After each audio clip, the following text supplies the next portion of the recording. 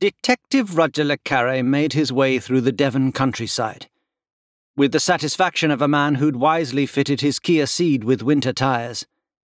The man at Halford's had said all-weather tyres should do the trick in British conditions. The wreckage by the side of the road said the man at Halford's was wrong. Should LeCarre have stopped and offered the two fresh-faced constables assistance? A nasty crash like that could do with a senior officer on the scene. No. They'd have to learn someday. Much as he'd like to, Detective Roger LeCarre couldn't police Devon and Cornwall all by himself. Besides, he was supposed to be off-duty. Off-duty. LeCarre let out a large, manly chuckle at the thought. There was no such thing. Not for him. Ever since the day he'd first put on the uniform, he'd been on duty. Crime didn't sleep, so neither did he. Obviously, technically, he did sleep. Science dictated that he had to, but his duty didn't sleep. If he saw crime, he dealt with it, whether he was on Devon and Cornwall police time or not. LeCarre often made arrests in his dreams. Last night, he'd arrested a horse for robbing a budgeon's. Clearly the whole incident was a slumbering figment, but in LeCarre's book, it still counted as an arrest, and when he'd awoken, he'd added it to his tally. The snow fell down like white droplets of cold, fluffy rain. Like snow.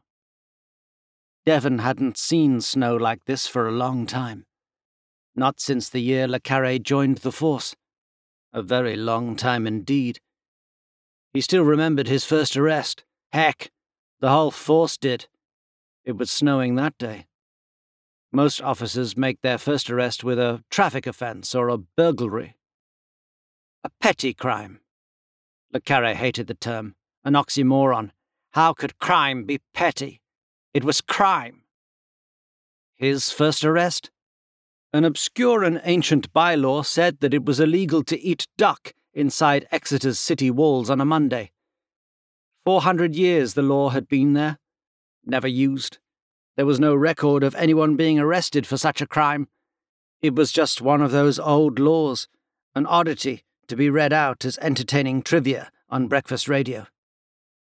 That was until PC Roger LeCarre came along.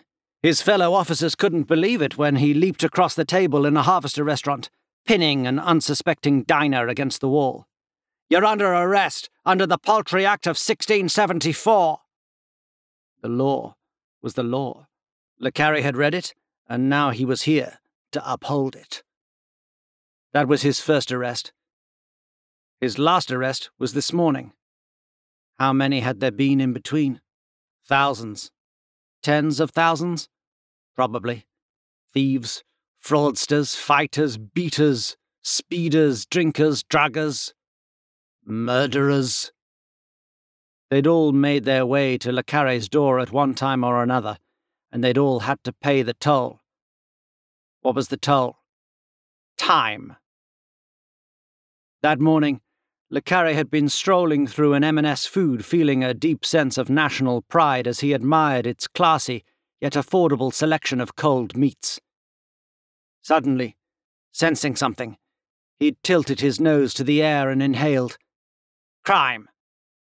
Quickly, he turned to see a schoolgirl illegally placing a 170-gram packet of Percy pigs in her coat pocket.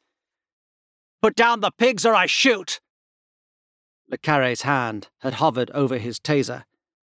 The girl had frozen, neatly syncing with the cabinet of party food behind her. "The only pig in this place is you, copper!" LeCarre had thrown her into a stack of Colin the Caterpillar birthday cakes. The Colin's chocolate eyes seemed to express somehow the dark mood that had descended upon the place. "You want 50,000 volts running through ya? Well, do ya? Do ya?" The girl had meekly shaken her criminal head. This little piggy was in LeCarre's world now, and she was a fish out of water. "In my office, LeCarre. Now," Chief Superintendent Beverly Chang said, as soon as the girl was charged and on her way to a young offenders unit.